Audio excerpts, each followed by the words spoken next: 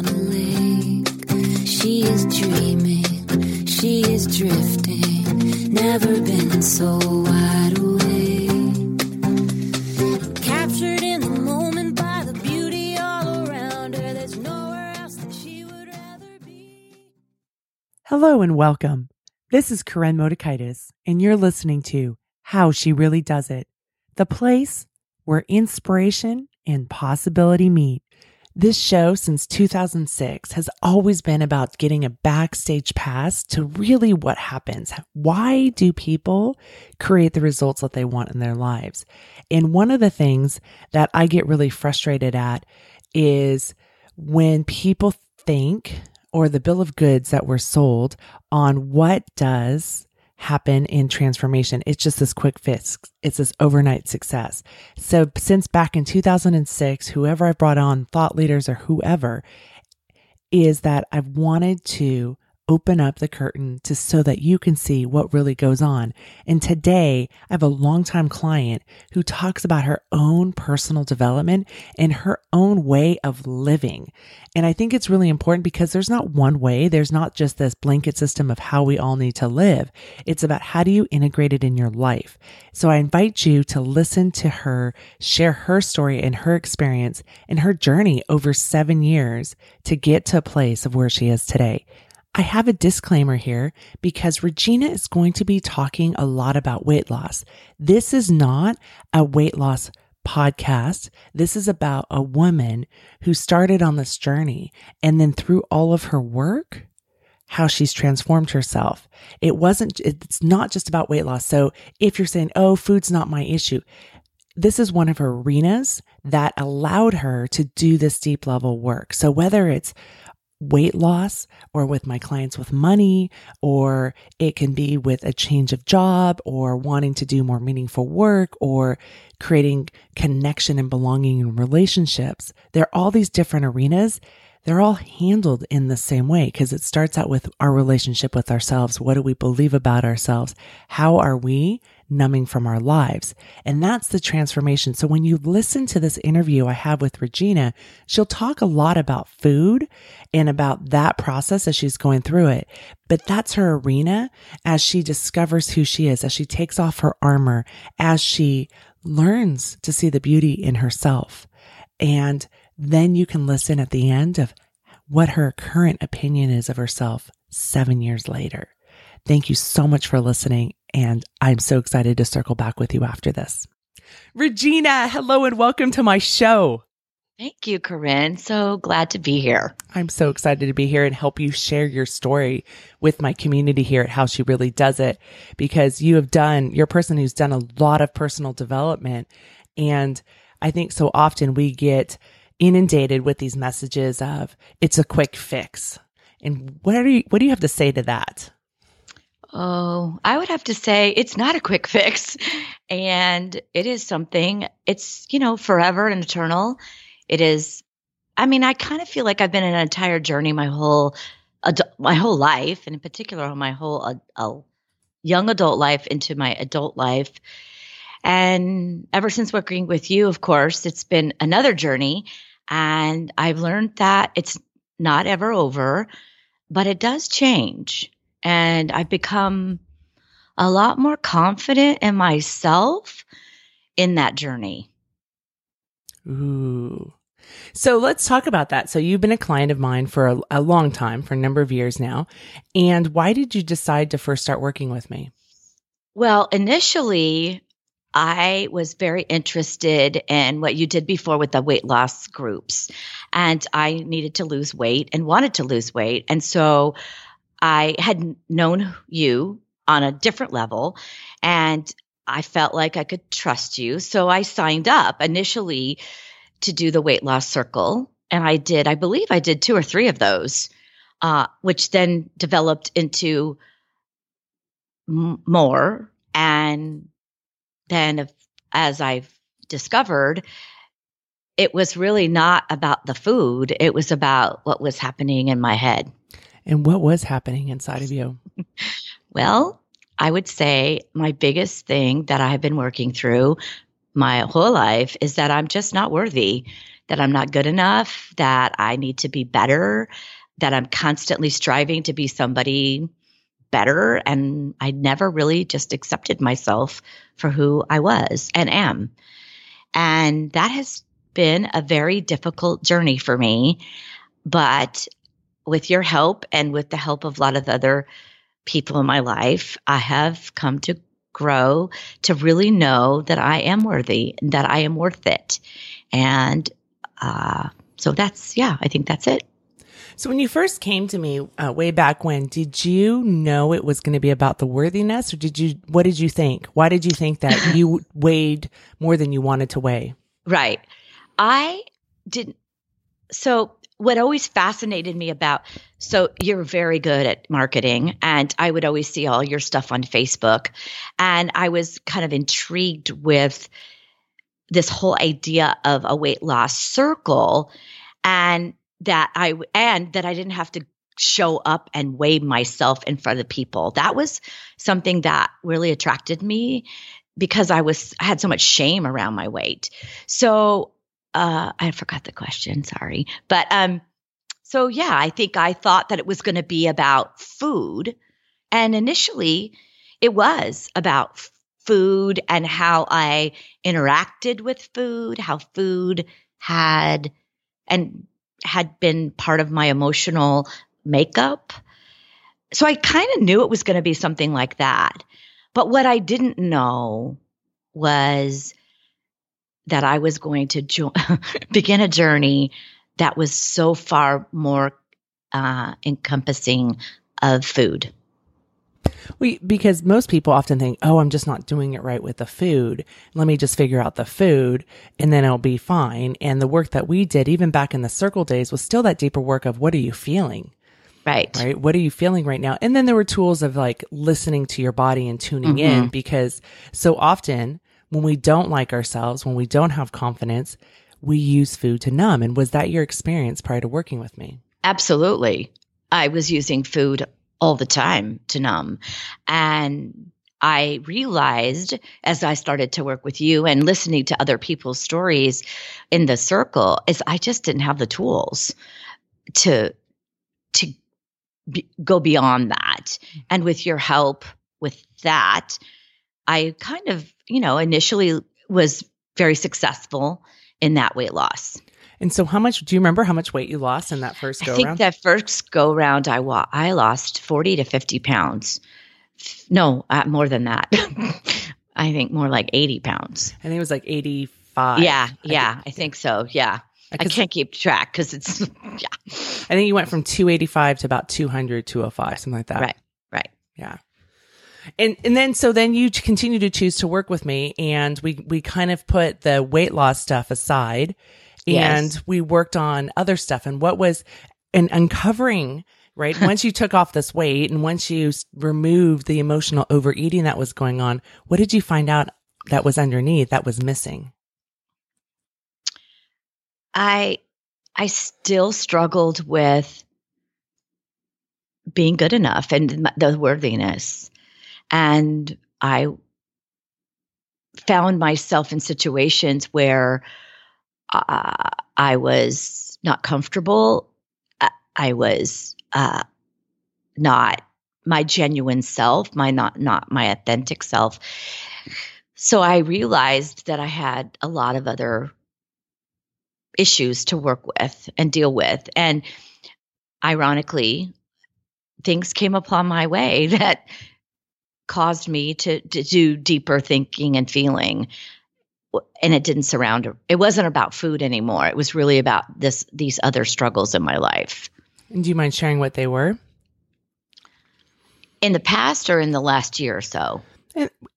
What you can share different stories, because so here's the thing, you guys, is that I've worked with Regina now for, I want to say 7 years. Is that right? I think so. I think it's 2011. And she's not, I don't make her, commit to me for all these years. And I didn't know I'd get this honor to work with her all these years. But what would happen is that first year was about the weight loss, and she took off the weight and became free of food, of this like freedom from emotional overeating, right? And then it uncovered other stuff. And so we worked on boundaries. And then, this whole sense of worthiness came about. And so there's a lot of stories that she has to now when people say, well, what do you do to eat? And she's like, it's not just about the food. Right. Cause they're Right. trying to copy your food eating. And you're like, it's such deeper work that I've done that gives you so much freedom now when it comes to food. Right. I mean, I had relationships that were a struggle for me. I had things to work through in my marriage. I had a situation with our son who became very ill. And all these situations, I believe, were an impetus for me to go to the next step. And I remember thinking, well, aren't I done? Aren't I finished with this? Like, what's the deal? Like, I thought I dealt with this already. And I remember when we would finish a cycle or a year plan, you would say, okay, what do you want to do? And I remember distinctly saying, you can't break up with me. Like, I'm not going to break up with you because there's just way more stuff I need to deal with. So I think, I've had some stuff happen to me in my whole life, but in the last 7 years that have been rather challenging. And now I know it's all part of my journey to bring me to where I am today. How did you feel when I would say, well, whether it was this person or this situation is your teacher? I used to hate when you said that, and I still really am not fond of it. But I do believe that all these issues have really been my teacher, and I'm a teacher. So I get that. I have the opportunity to be with students and teachers all the time. And I know it's all about practice.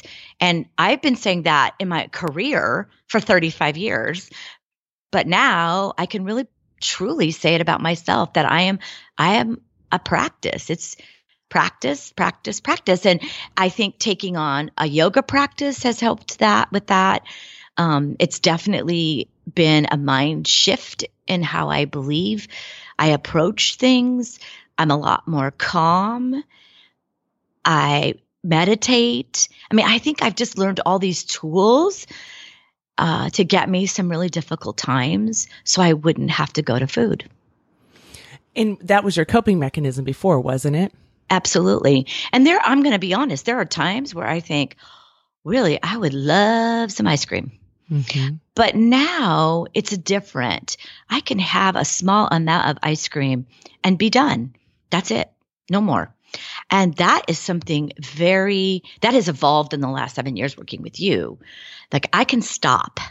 I don't eat the whole bag of chips. I don't even eat chips anymore. But for a long time, I ate chips and still lost weight.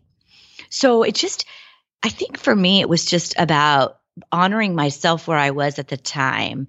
I'm very different than I was even a year ago. And that feels good. And so we did the weight loss circle, and then we wound up doing at some point the Daring Way program. And yes, we did.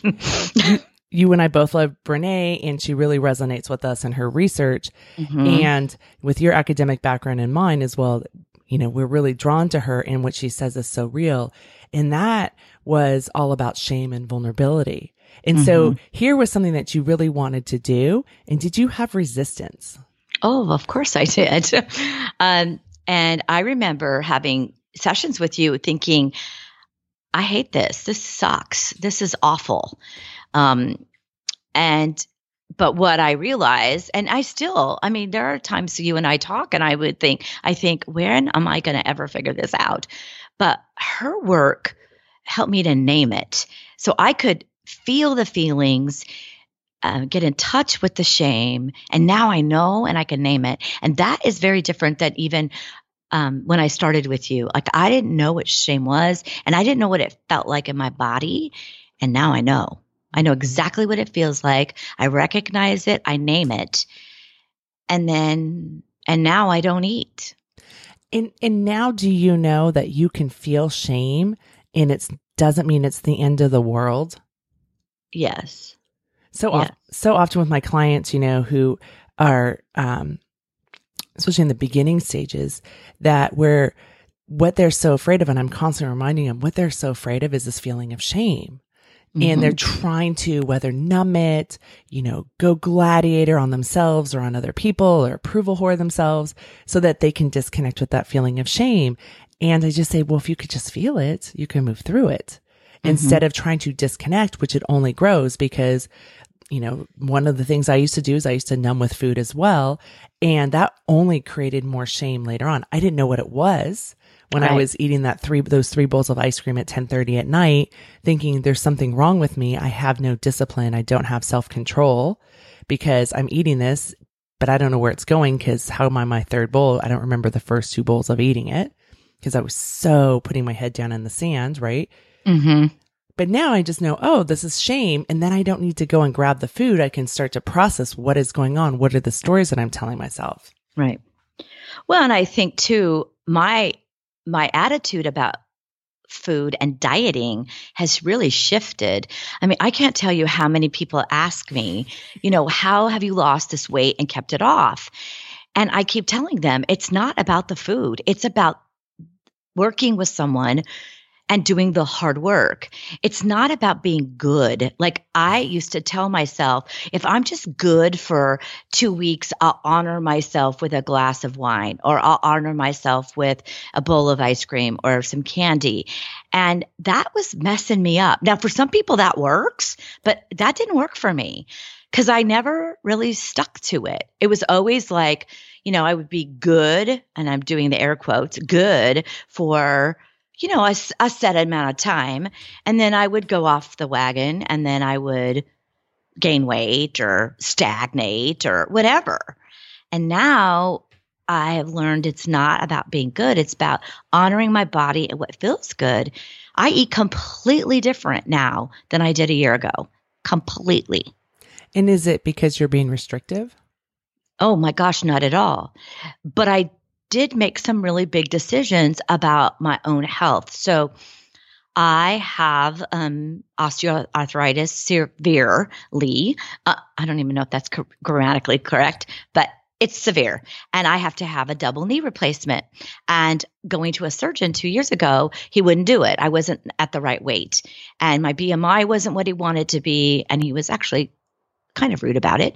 But I took on the challenge, and it took me a while though to jumpstart again. I needed to work through some other stuff. Now I know that, but at the time I was kind of mad at myself for not getting on it. And then I remember clearly I was in a training. I do teacher training. So I'm on my feet all day long. And at the end of that week, I could barely walk. And I thought, I need to do something different. This is not working. And then I talked to you about it, and that's when you and I did the next round, which I can't even remember what you call, I don't know, the weight loss, another weight loss kind of session, that year session with you. And I decided initially to change my diet for inflammation, and which led me down this road of no sugar. And then I started with no sugar. And then I remember I gave up wheat, and I committed to that for a month. And then I started to feel really good. And I was starting to lose a little weight. And then I committed to, then I was having all these tummy issues. And then I decided to maybe take out rice. So I didn't go cold turkey. I just did it gradually because I was listening to my body and how I felt. And the big thing for me is I gave up alcohol, which I'm not a big drinker, but I was socializing on the weekends and having glasses of wine. All of my friends, partake in wine, and I really wanted to do that. So that was a big shift too. I had to do a lot of work around the alcohol. But once I did, then I moved into now I'm completely no sugar, no grains. So what happened was we did Weight Loss Circle, which is a coaching group from years ago that I don't currently have offered. And then we wound up doing the Daring Way, and you did Rising Strong, and really getting in your bones, the work about shame and about your emotions, even at a deeper level, and being able to label them more and getting more crystal clear about that. And then around that time, what you were talking about is when you decided to do my Stop Overeating program, which is a one-on-one program, and you really got committed. So while you had lost 85 pounds, you stayed pretty much, I think, within that range. I did. I think years. I gained like 5 or 10 pounds within there. But but I wasn't losing anymore, and I needed to lose more to have my surgery. And the focus, had been around relationships and boundaries. And, you also had this big fear, if I may share, of if you had boundaries with people that you care about, whether they're family or friends, people that you really care about who are on your inner circle, that they would leave you. Absolutely. And so a lot of our work was around that. Yeah. And, I have been in and out of therapy my whole adult life, but this was different because this gave me the tools. Like I had worked through some stuff about my dad and all that kind of stuff. But now I feel like working with you gave me not only the tools, but also the inner workings of figuring out what works for me in my life. Yeah. And then so you decided to you're now in one of my advanced programs that I don't offer to anybody unless they've been a client who's done a lot of this work, right? Because what you're doing now is high level stuff. But in 2017, I guess it was 2016, because you want to have this surgery, and there was, you can tell me where I'm wrong, but I think there was some shaming that was happening from that surgeon. About your weight. And so you came back and you said, I really want to lose this weight. And there maybe even been tears, if I can remember. And with my clients, there often are tears at some point, right? So it's not something new, and so you recommitted, and we wound up doing the Stop Overeating program. Not that you were overeating, but really getting even more awareness of what foods work for you and testing that out. And I remember the whole alcohol thing. Because you would come back to me and say, and so here's just a little clarification, is I never tell my clients what to eat or what not to eat. Tell me where I'm wrong, Regina. No, you do not. No, you do not. And because I think everybody's different, and I have clients that do different things. And one of the things that we're all pretty consistent about is we're the boss of ourselves. We don't want somebody to tell us what to do. So, and we also learn from trial and error, right? From doing something, and then when you can really feel in your body of, ooh, how does that feel? Is that how I want to feel? And so even with sugar at first, it was kind of like, there's all this stuff out there about, inflammation and sugar. Will this really make a difference? And that was, I think your first step was testing it out, like committing to it for a few weeks and saying, okay, do I feel better? Well, and I remember it was the holidays. I started in November. And I made this commitment to not eat any sugar for, 2 months or whatever we decided. I can't remember. And I remember thinking, oh my goodness, I'm not sure if I can do this. And I do think you and I decided that I would do some sugar like on Christmas, or I don't remember. But what I was finding is immediately I was feeling better. Like my joints were not hurting so much. And I thought, there might be something to this sugar thing. And I really never thought I was addicted to sugar.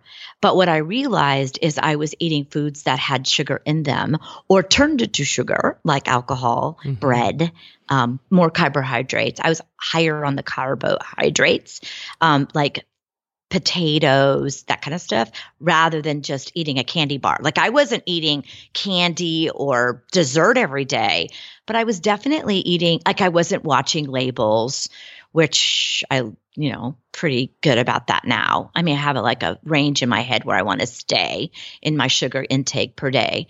So, but that was all part of that was all part of just the shame and getting in touch with, I was really worth doing this. And I think that's where I had to come, is I am worth this. And then I had a really difficult situation. Our son got really sick and needed our attention 100%. And I made a decision early on when our son got sick, that I needed to be my 100% for him. And so that's when I really made the decision about alcohol and sugar, because I felt like I needed to be my best mom. Even though he's a young adult, he needed me. So I felt like I did it for myself to be the best for him. Well, it's interesting, the timing of it, because when you made this decision to lose weight, right? And then the obstacle that came about, like, to continue to lose more weight because of what the surgeon had said. And you're like, okay, let's get back to making this the focus, because for some years now, there were other things that you were focusing on in your own personal development. Sure. So you make this commitment, and this is what happens to so many people. They're like, okay, I'm going to set this goal. I'm going to lose weight. I'm going to make more money. I'm going to get this job. And then boom, something happens in our lives where we go, oh, it's an obstacle. I can't take care of myself and my goal because I've got to go take care of this person, right? My son is ill. In the past, right? The Regina pre-2011, what would she have done? Oh, I would have never taken care of myself. I would have put it on hold. I would have said, okay, after he is well, then I will lose the weight. I will go on this diet. I will do this exercise, whatever. But what I came to realize after working with you for so long and really honoring myself and loving myself was that I need to do this now. Like there's no time. My knees were so bad. I was not living the life I wanted to live. And I want to give that back to my family. I want to give that back to my business partners. I want to be the best Regina possible. And I have not been because I'm so limited physically now. So it was kind of ironic. Paul, I'll say his name, Paul. Paul was really ill and I kept losing weight, which also just gave me more confidence that I can really do this. I can really do this. Well, you would come to session and you'd be like, oh my gosh, Corinne, this has been so hard with what we're going through with our son right now. And I haven't turned to food, right? Like you could feel all those emotions. And because we'd done that deep work about shame and vulnerability and fear and sadness and grief and everything, you could feel all of that and know, okay, I'm feeling this feeling and I can move through it. Right. And I can be really scared about the outcome of my son and I can feel it and I can be a part of this situation and move through it and take care of me and take care of him and be a partner with my husband. Right. Yes. Which is so different than most of the time because we think, especially if you think self-care is selfish, right? Then we tend not to take care of ourselves and our relationships are blowing up and we become a martyr because we're trying to help somebody else. Right. And what you told me the other day was you're like, I amped up my self-care in order to help him. Say more about that. Yeah. Yeah, I really did. I mean, I started doing things like, so, had all these physical limitations, which also then, of course, had some emotional limitations. And then trying to care for my son and taking care of my marriage too. I have another child. She's older, but, being available for her emotionally, being available for my husband. I just knew, I don't know, there was something inside of me. I mean, I think I'm incredibly intuitive. And inside of me, I knew I have to really do this. And so that meant like getting a monthly massage. I have never in my life done a massage, but I just knew I have to take care of myself physically.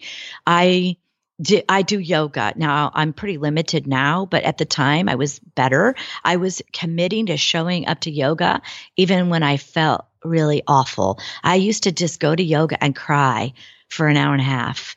I'd be so sad, but I knew it was way better than eating and I needed a place to feel safe. So I just amped it up. I just did more yoga. I did more massage. I worked with you. I started to listen to podcasts more regularly. And that was something I felt like after the election, I couldn't listen anymore to, I don't know, I don't want to make a political statement here, but I couldn't listen much to the news anymore. And I have long drives. So I would listen to podcasts, which would be so inspirational. I would drive to work crying the whole way. And then I'd cry all the way home. And then I'd have to sit in my driveway and basically say, buck it up, Regina, because you got to go in there and you got to be 100% for this kid because he needs you. And I just had that. There was something that just the strength, I guess, to get through. And so now I've lost the weight and I am moving into a double knee replacement. And so again, you went from 285 to about 200 and that was back 2011, 12, somewhere around there. And then now that we've recircled back and you started this weight loss journey again, back in end of 2016, where are you today? Well, currently I weigh about 150, give or take a few pounds. And so I started, I started. You're pretty consistent 150. Yeah, I am. And what I found with my body after weighing myself every friggin' day, every day for, I don't know, a year and a half now, is that I stagnate and then I lose. And that has been really helpful for me because I was always resistant to weigh myself every day because I had so much shame around the number. But what I found is that I do that now. I stay at a number and then I lose. And then I stay at a number and then I lose. So it's been pretty consistent. And I typically don't go up. Like maybe once in a while I'll gain a pound. Now thank goodness through menopause, I think that's different too for me, is that I don't have that I'm dealing with. And for some wonderful, thankful thing, I breezed through menopause. I did not so much breathe through perimenopause, but I did not have any issues in menopause. I didn't get hot flashes. Once in a while I'll have a night sweat, but that's it. So I feel very fortunate. Partly I think it's been the hot yoga that's helped, but I kind of breezed through the menopause thing. Thank God. I had other stuff I was dealing with physically. And then my doctor decided, even though BMI wise, I'm probably not what he says is not exact, but because I have no other health issues, I'm not diabetic, I don't have high cholesterol, that he's willing, I don't have any other autoimmune issue, I don't have COPD, nothing. He's willing to do my surgery. Well, and you also blew his mind because of how much weight you had lost. Well, he couldn't believe it. It was hilarious. He's like, okay, so you're not moving much. I'm like, no. Well, first of all, my knees are so bad that every time I go into in the middle of all that, I also had to change healthcare providers. So in the middle of all this, I had lots of x-rays and I had an MRI, and they were like, okay, every time I go into somebody, they say, these are the worst knees we've seen. Like, you have 90-year-old knees, and I'm not even 60 yet. So I got some bad knees. And he would say, how are you walking? And I'm like, what do you mean? He's like, where's your walker? I'm like, I don't have one. So he just couldn't believe I lost all that weight without moving very much. But what I tried to tell him is that it really isn't about the exercise. It's about the food. And I do exercise to make myself feel better. And I love when I can do a nice yoga class and get some, everything moving and sweating. But for me, and it's just has been about exercise. It's really about what I'm ingesting and how much I'm ingesting. And, I've moved now into intermittent fasting. I would have never thought in a million years I could do this, but I don't eat very much. And then when I do, I eat like in a 6-hour period, but that's been a gradual. That was not how we started, but I just eventually found that I wasn't hungry, and now I don't eat when I'm not hungry. Well, and those are the tools that in the very beginning we were working on, right? Like listening to your hunger scale, feeling what is real hunger. Right. And what's happened now is there's not the stories of, oh my gosh, if I don't eat, I'm going to pass out, right? There's not that drama anymore in your head, and you're able to listen to your body. Right. And so I think that part's really important for the listeners. And I want to circle back to something you said earlier, because you had mentioned the word diet. So is what you're doing a diet? No. Okay. I just wanted to clarify that. No. Did I say that? Well, I didn't mean to say that. Yeah, no, because you were saying, well, okay, do I need to start something? And the word diet came out. And then it's always been a lifestyle, what works for your body. And what you've told me is this is how you plan to eat indefinitely. Well, yeah. Totally. I mean, I really like that new term everybody's using, way of eating, the WOE, what is your way of eating? And this is my preferred way of eating. Never to say, so I feel very fortunate that I can eat a little something and not go off the track. So like I plan, like I remember in the summer I went to a wedding and I knew I was going to go to this wedding. So I had planned that I was going to have some alcohol, and I was going to plan to have dessert, and I did.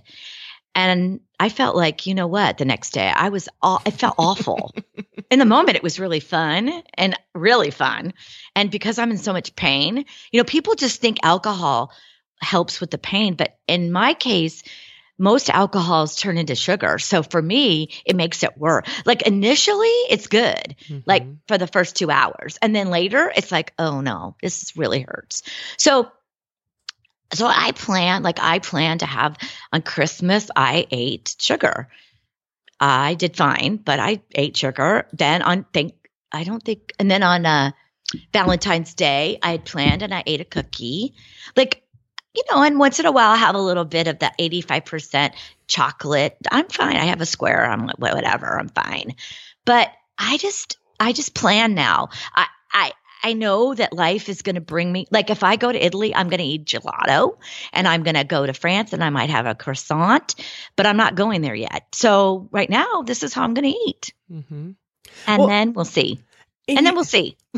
So one of the things that we worked on was deciding ahead of time. So knowing that you had those series of events. So last spring we looked at that and going, okay, well, you have these series of events, what do you want to plan for? And why is it so important to decide ahead of time than to make the decision in the moment?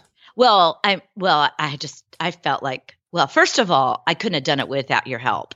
So that's where I think the listeners need to know is that this came with a lot of help from you guiding me and coaching me and asking the right questions, because I couldn't have done that on my own. I think too, planning ahead gave me more power. Actually, I felt more powerful that I'm going to do this and I'm going to plan. And sometimes what happened is I would plan to do something and get there and I'm like, that food is not worth that, which was like, who are you? Like, I would say like, who is this person living inside my body now?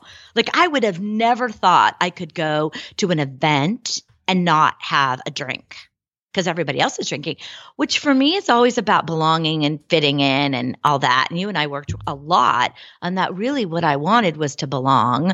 And I kept thinking I wanted to fit in, and you really challenged me to look at that belonging. And then after reading Brené's last book, which blew my mind, and I listened to it, which was really awesome. I felt like she was in my car talking to me. I really came to that feeling of I belong to me. I belong to myself. And then, of course, I have my yoga tribe I belong to. I belong to my work friends who are really my family. The ladies I work with are amazing. And then I have my family, my mother, her husband, my sister, my nieces, my nephews.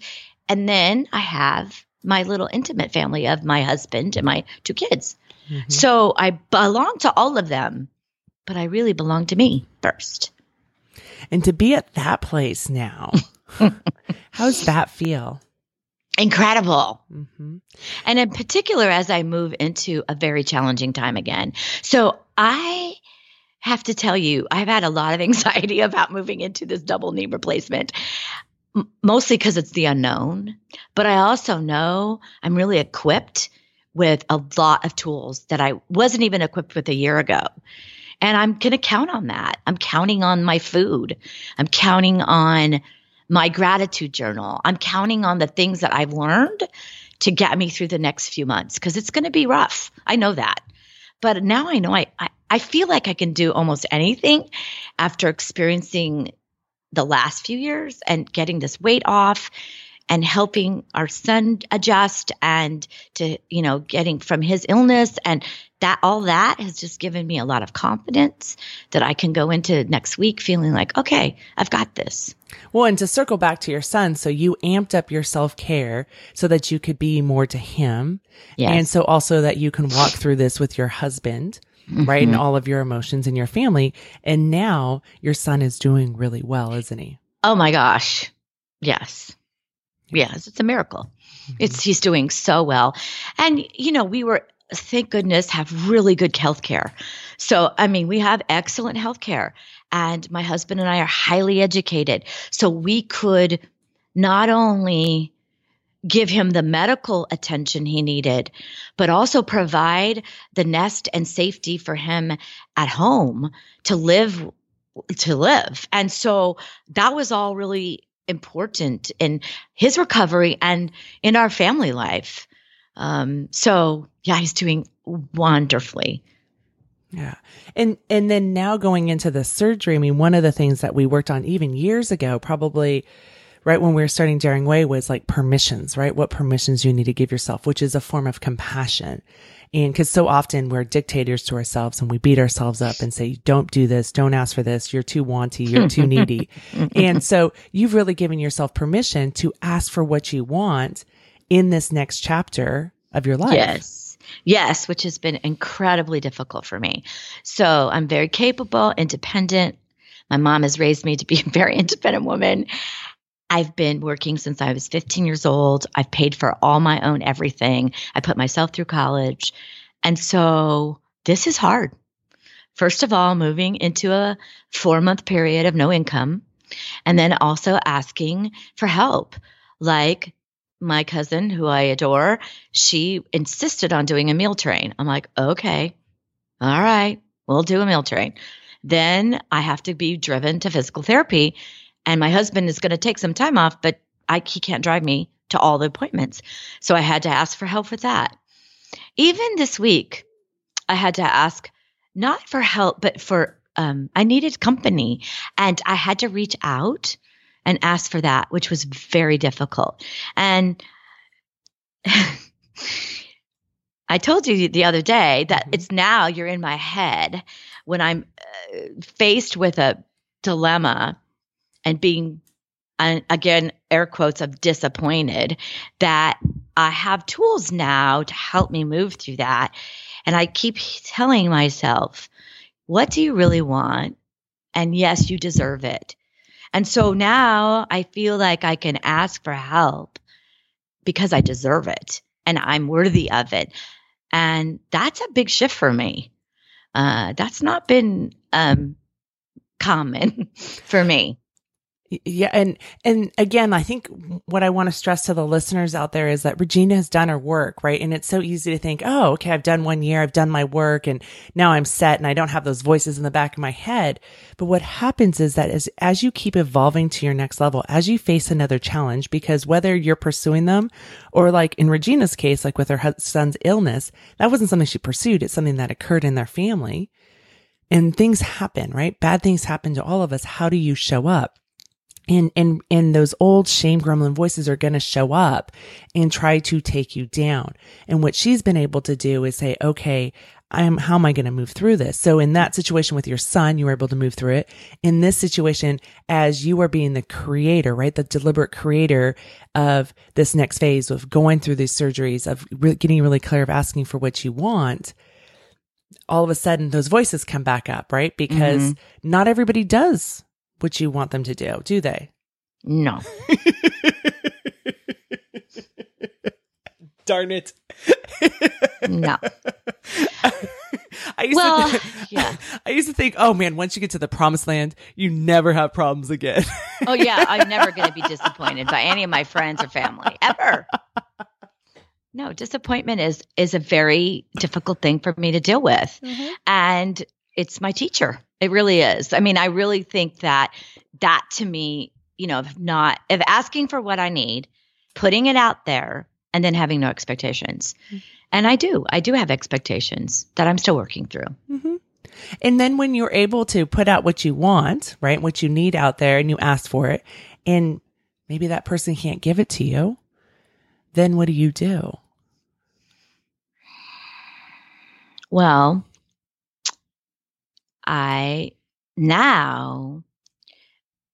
so if a person doesn't show up the way I want them to show up anymore, is that what you mean? I do a lot of self-talk, I have to tell you. I do a lot of self-talk. I tell myself a lot of, it's not you, it's where they are in their life. It's not about you. And typically what I do, I don't even know if I've ever shared this with you, is I typically go to my phone and go through my texts, and then I text another friend, or I call a friend, or I make a card, or I send a card, just to kind of shift more like and sometimes I do a gratitude journal where I write down things I'm really happy or grateful for. So but nothing involves food anymore, which is awesome. So what you're doing then, instead of living in the, in the swampland of shame, right? What you're doing is even like looking for texts of looking for evidence of where other people do love you or other people are there for you, or you being the love that you want and giving it out there. What you're doing is you're changing your feeling state. Mm-hmm. And even writing a card. And that's something that I talk about so often in the show. And I talk about with my clients is that we can do that. And that's how we become a deliberate creator. It doesn't mean we don't ignore what happened and you really process of this is how I'm feeling. And these are the stories I'm telling myself. And here's also my truth as well, right? It doesn't, if they say no, or if I don't even get a response from them, it's not because I'm not worthy. Right. Which that used to be your go-to. Right. And it still comes up. It doesn't mean that this doesn't mean I'm not dealing with this still. Mm-hmm. It still comes up. I just feel like I'm better equipped to move through it and then not eat because of it. Mm-hmm. That's awesome. Before we go, I want to talk about because all of us are faced with powerful people in our lives, right? With the energy they bring. And one of those people for me is my husband. He has extremely powerful energy. And when he's dark, he can be really dark. And when he's, not dark, he can be, totally on fire. And it's very magnetic either way. And so a lot of times I'm coaching clients about how to not pick up other people's energy. And so you've done a phenomenal job of that. And I wanted to see if you'd be willing to share your story. Specifically what? Tell me, food. Ask me it. With food and, Okay. So full disclosure. So I have been married for 30 years. It'll be 30 years this month. And I married someone who is this really tall, thin person who has a great metabolism, but has some stuff with food. And I started to eat this way. You and I made some decisions about changing the way I eat. And he was getting very nervous. He was seeing me using like heavy whipping cream in my coffee. So I went from half and half to having whipping cream. And then I was starting to eat bacon, which I don't think I ever made bacon till a year ago. Like I think I made bacon 5 times in my whole marriage. So then I was starting to eat bacon. and then, I wasn't eating much fruit. So I was moving from, I just a low fat, a very high fat.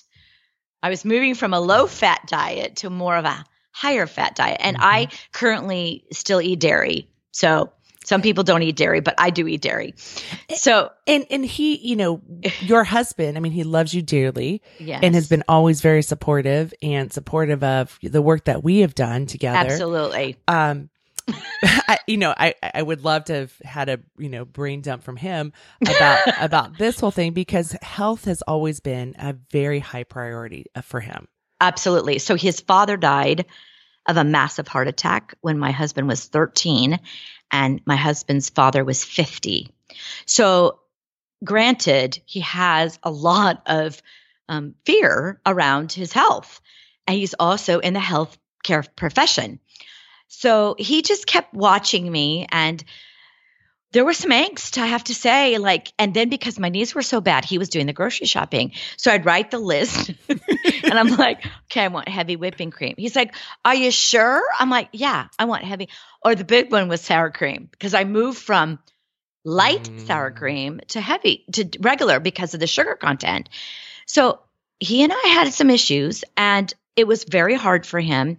And then he asked me I was going to have a physical anyway. So I went to my doctor and I had a full physical, and she did all my blood work. At the time, my husband was also pre-diabetic, which looking at him, you would think I was the pre-diabetic person, and he was not. So at the time, I had all my blood work, and I'll never forget this. I had it done. And then we were going to LA for my best friend died very suddenly. And my other best friend was graduating with her doctorate. So we were going away. And in the car, I got the email from my doctor with my lab results. So I pull them up and I'm like, OMG, my cholesterol is way lower than his. I am not pre-diabetic. And then that kind of convinced him. Then that started him thinking about his own diet. And he's really thinking this whole inflammation thing all over again. And if you can Google it and find out that a lot of people now, the science is shifting a little bit towards inflammation and cholesterol and what really causes heart issues. But it has been a journey for us as a couple. Well, it has. And so, as you go into the surgery phase and being brave and asking friends and, people of what you want, right? And even with the work that we've done around you asking for particular food, right? Saying like owning, this is how I eat. And these are the foods that we'd prefer that you would make for us. Right. And then not in a demanding way, very compassionate, but I've always said compassionate people have boundaries. Mm-hmm. But I think like it started back with him of really saying, no, it's the heavy whipping cream. And yes, I want the bacon. Well, but here's the thing. I was losing weight. And I think that's the thing. Like he was like, what the heck? Mm-hmm. Like she's eating this way. But what he did start to notice too is I just don't eat often. Mm-hmm. So he's like, you don't ever eat. I said, yes, I do. But I don't eat A, as much, and B, I don't eat as often because I'm never hungry because of the fat content. Mm-hmm. And I'm not, I don't eat bacon every day, but I eat bacon way more than I've ever eaten bacon my whole life. Mm-hmm. So, and we eat salmon, we eat turkey, we eat all the what you would say non-fatty foods, but then I do eat, and now I have go-to things when I go out to dinner. I know exactly what I'm going to order. I'm very good about checking menus before I go so that I can kind of figure out what I'd like to. For me, it's like a puzzle, to be honest with you. I like kind of figuring out. Like I went out to a conference this last summer and my partners were like, well, what about your food? I'm like, don't worry, I'll figure it out. And I do. I figure it out, and sometimes I just eat one thing because that's all I eat. But that's okay. I'm okay with that. There's no drama anymore with the food. Right. It's not, exactly. It's a fuel. Mm-hmm. I mean, I enjoy food, let me tell you. I love it. But it's just, I have a different feel about it. It's not desperate, right? Like it's just not, yes. I just remember food being so desperate and needing to have that party in my mouth. And it was also a guaranteed way of happiness, because it would fulfill me and it would give me all the promises that were broken promises that I either had with myself or other people would have with me. And so food was my best friend. Mm-hmm. And now it's like, okay, I enjoy it. There's something I get to eat with it, or something I do. But sometimes I go, it's just food. Like there doesn't have to be this big event, right? Like, or it's a hassle. I mean, and it's not that you and I are starving ourselves, but there's stuff that we want to do that brings so much more connection in our life than what we are doing with food. So for instance, I haven't eaten today all day. So I had dinner about 6:00 last night. I had 3 pieces of bacon and 2 eggs. That was it. And I was done. And then I went to bed and I got up and did my stuff this morning.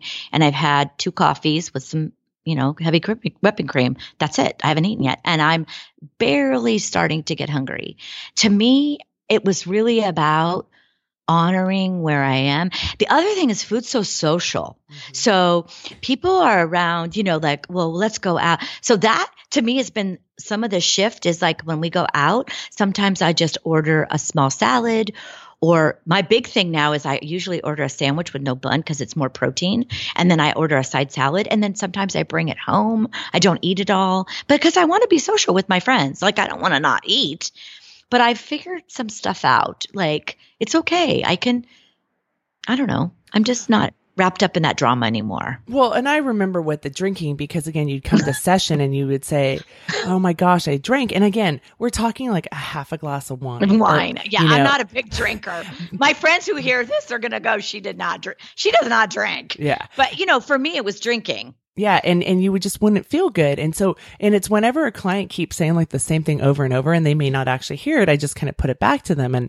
And so we talked about, well, why not just try not having alcohol? Right. Again, it's not about pleasing me because that's not what my clients do, but it's like, you've been saying you don't feel good. What about if you try not to, if you commit to not having it and see how that works? And at first you really struggled with that commitment. I was not happy with you. Oh, you threw a tantrum. I did.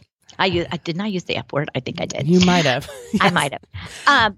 But when now I know after working with you for so long is that resistance is, where I need to go. Mm-hmm. I mean, it's the resistance. It's like, okay, why am I resisting this? The other thing I've really learned too from you too is like, I'm in charge of myself. So we could try this for a month. Like the dairy, like I'm not, some people like, well, if you want to lose more weight, you should give up dairy. Well, first of all, there's no should in my whole vocabulary anymore. And that went out like 7 years ago. That whole should is the S word. I think it's awful, terrible, terrible word, because for me, it puts me in a space that is like the good little girl. And I don't want to be, I'm in charge of myself. I am the boss of me. So I know I can, like, I have this friend who's this amazing baker, and she probably is going to bake something during my recovery. I'm going to have a cookie because she is an incredible baker. But I'm going to spend my energy on something like that versus a store-bought donut or something. Mm-hmm. So, but it's all that idea of just owning it and knowing I'm not perfect. That I'm not perfect. This is. And I'm not. And you don't have to be. And the other thing is that, and I want to go back to the alcohol thing because I think there's such a great lesson in there, is you had done a tremendous amount of work, right? And we'd done the Brene Brown stuff and you understood fitting in and belonging. And I remember you had so much resistance and I said, well, because you're like, no, but everybody else drinks. And these are like doctors that you hang out with, right? People in the healthcare profession. So it wasn't like, these are people who do care about their health, but they like to drink socially and have wine and so on and so forth. And again, there's that fear of yours, that old fear that was starting to come back up of people will leave me. Right. And I said, well, do you want to fit in or belong? And you said, I want to fit in. You're just like flat out. I'm like, wait. What happened to all that Brene Brown stuff we've been learning about? Well, I was honest. No, you're totally, but that's why the work has been able to be so good for you, right? Because you were honest and you kind of reluctantly were like, okay, fine, I'll try it. I'll commit to not drinking. And then you got important data for yourself, which was that I just feel better when I don't. Yeah. And then when you want to drink, you can decide ahead of time, like you did with the weddings. Yes. And I also found whiskey is way better for me.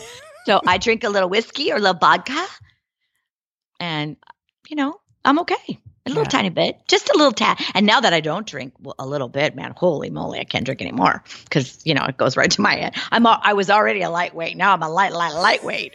So yeah, it's evolving. It's changing. It's every day, but I really like this way of eating. I really do. So I'm going to stick to it for a while. It may change again. I don't know. I just know for now, this fits with me and my lifestyle. I can travel, because I do a fair amount of travel for work. I've been able to make it work. I bring my lunch most times, which is so great, so liberating. When I was working a lot, I did a lot of meal prep on the weekends.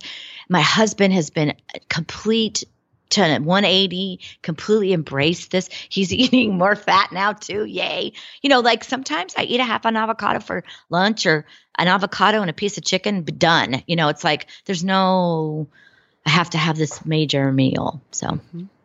So now that it's 2018 and some point, it'll be 2024 and this will be in the archives and somebody will come across it. So 7 years later, beyond the weight loss, who is Regina today? What is her opinion of herself? That she just thinks she's a badass, excuse my expression. But I just want to feel like I am the best version of me and that I really believe in myself, that I am someone who's committed to my best version of me. Oh, that's awesome.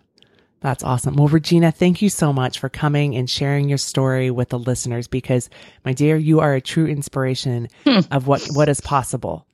Thank you. Thank you for having me, Corinne. You're welcome, Regina. All right. I'm so appreciative of her of being just authentic and open and honest and transparent about her journey. And I hope that you understand that this wasn't about weight loss. That was an arena where she showed up and then had to do her deep personal work, where she really got insight about what is her opinion of herself? Who is she? If she's not numbing with food, that was her numbing device. Some of my clients, it's alcohol. Some of them, it's working really hard. Some of them, it can be on money. We all have avenues to numb, and hers used to be food. But when she took away that, and when she started to remove the armor, who was that person inside? And that's what she's been able to work on these past 7 years.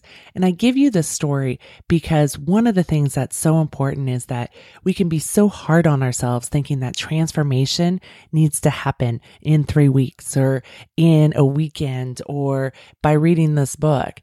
And what happens is that transformation happens over time. And this was her journey, her story.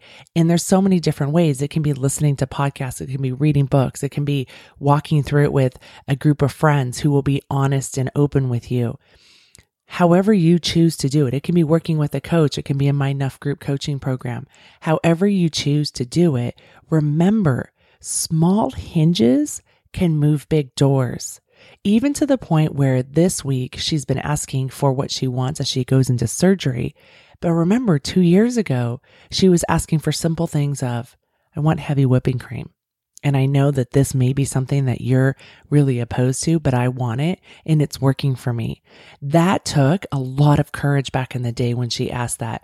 And there was coaching sessions around that and her own beliefs about what she could do, ask for and what she couldn't ask for, and about taking on other people's energy of what will they think? What are they going to decide? What are they going to think about me because I asked for this? And I know that these stories that she shared with you, you can resonate. There's so many important pivotal moments. Just one is the idea of self-care, amping up self-care when you have an adult child who is ill. Most of us think we need to sacrifice ourselves so that we can take care. And really how she was able to help him was first going in and helping herself, and then she could fully be there for him.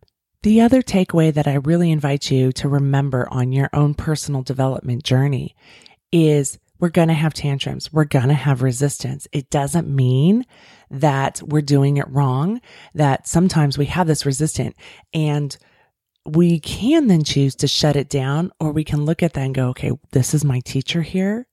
I'm going to move through it.